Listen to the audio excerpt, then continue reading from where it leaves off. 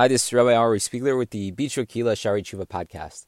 We continue today in Shar Sheni, the second gate. We are up to Ot Yud, which is paragraph number 10 in the second gate. Here in this second gate, we've been talking about 6 different ways, 6 different ideas to inspire us to engage in the tshuva process. We just concluded the second of the 6. Today in Ot Yud, we begin with our discussion of the third way to inspire ourselves to engage in the tshuva process.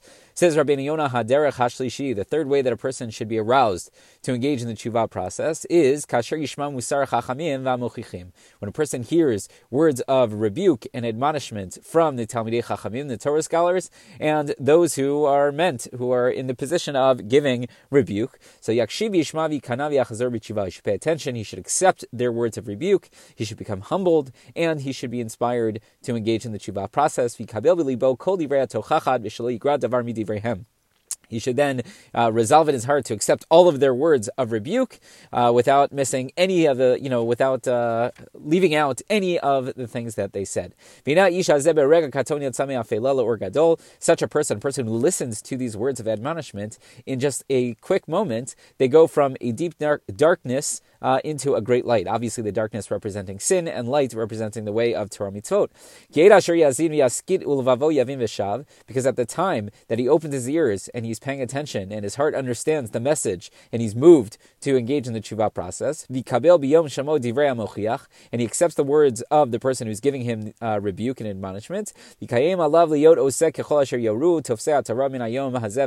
he takes it upon himself to do whatever it is that's being taught to him by these Torah teachers, and he decides that he's going to change from that day going forward. And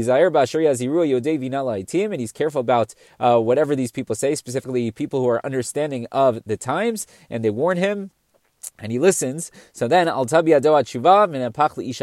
moment, the tshuva that he's done has an immediate effect upon him, and he's transformed into a different person. And from the moment that he undertakes in his mind, and he resolves in his heart that he's going to change, so he accepts, or he acquires for his soul reward for all of these mitzvot and all of the admonishments that he's committed to heed. Even though he hasn't done anything, he's just committed to it. He's going to receive some sort of reward for that acceptance. And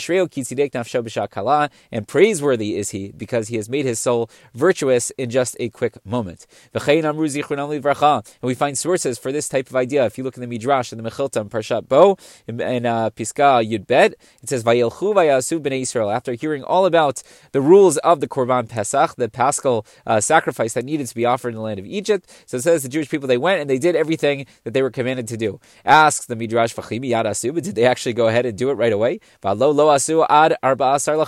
do it for another 2 weeks. They get the information on Rosh Chodesh. They don't do it until the 14th. That's 2 weeks later. So Ella, kevan shekiblu aleihem la'asot, but because they took it upon themselves, because they were committed to doing the mitzvot as they were commanded, to offer the Korban Pesach as it was commanded, so ma'ala aleihem ki'ilu asu miyad. So the Torah considers it as though they went and they did it right away. That's why the Torah says they went ahead and they did it, even though it actually was another 2 weeks before they did it. But what's clear is that when I commit myself to engage in mitzvot, when I commit to be better, when I commit, right, even if it's only in my mind, even if I don't necessarily have that plan in place, there still is some sort of reward that is coming my way.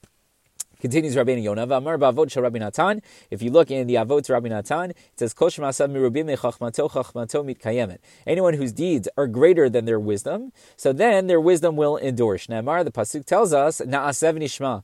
We know the pasuk in Shemot, Perek Chavdal, pasuk Zayin tells us that the Jewish people, when they were given the Torah, Hashem says, are you going to accept the Torah? They said, Na'asev nishma, that we will do it, and then we will listen. So Be'or Davar, what is the explanation of this matter? Ka'ish asher kibel al nafsho b'leiv ne'aman lishmor v'lasot al that if a person sincerely accepts upon themselves to observe and to do according to the teaching of the Talmidei Chachamim, whatever they tell him, and in accordance with the law that will be told to him by those who are in charge of the law, the dayanim, let's say, the judges. So yesh biado min hayom hazeh schar al kol mitzvot. So then they have at that very moment, this person is accepted to do all these things. He has reward for those mitzvot, even though he has not yet done anything. He's only accepted upon himself that that he's going to listen when he's told. Because he heard these words of Torah and he understood them. And for those matters that he had not yet heard about, and he's clothed himself in righteousness.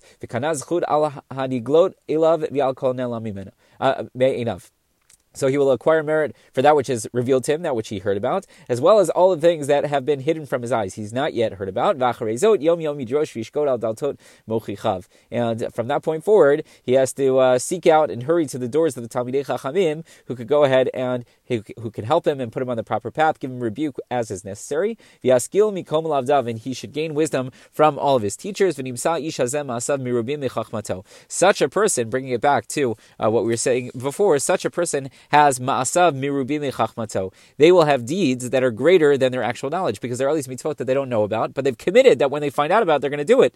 So they're rewarded as though they did it, even though they don't actually have it. That's where they have ma'asim. They have more deeds than their chachma, than their actual knowledge of the mitzvot. Ki lo yada ed hadavar. He doesn't necessarily know what it is. V'nei scharo ito alav, but nevertheless, he's rewarded for it. Kinyan ma shamru Yisrael b'Sinai na'asav v'nishma. Just like the Jewish people, they committed to do the Torah. Whatever they were going to hear is inside of the Torah. They were committed to doing it, even though they didn't know what it was. Shekdimu kabbalat ma'aseh al nafsham lefi hashmiya, because they accepted upon themselves to do whatever Hashem commanded them before actually hearing what exactly that was. That's an example of ma'asav mirubim chachmato, that they, as if, have actions that are greater than their wisdom. Uveinyan acher lo yitachen shiyu ma'aseh hadam rubin mima shehu yodea, and we can't think of another way.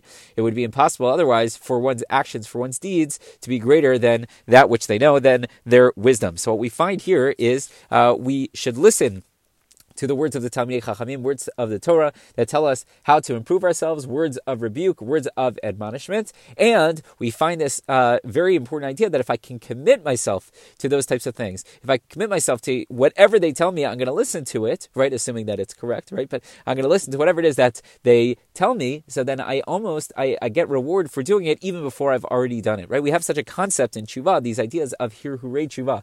As soon as I've made a decision that I'm going to change my ways, already I'm on the proper path, right? And that carries a lot of weight, and there is reward already in store for me, right? Obviously, the process isn't done. We know there are many, many different principles of tshuva. We talked about that in the first gate, but the key is that even just having the thoughts, even being committed to changing, is very, very, very worthwhile. So this third idea of being inspired by those who tell us how we are supposed to behave properly, where we can improve, listening to words of rebuke and admonishment, that should inspire us to engage in the tshuva process.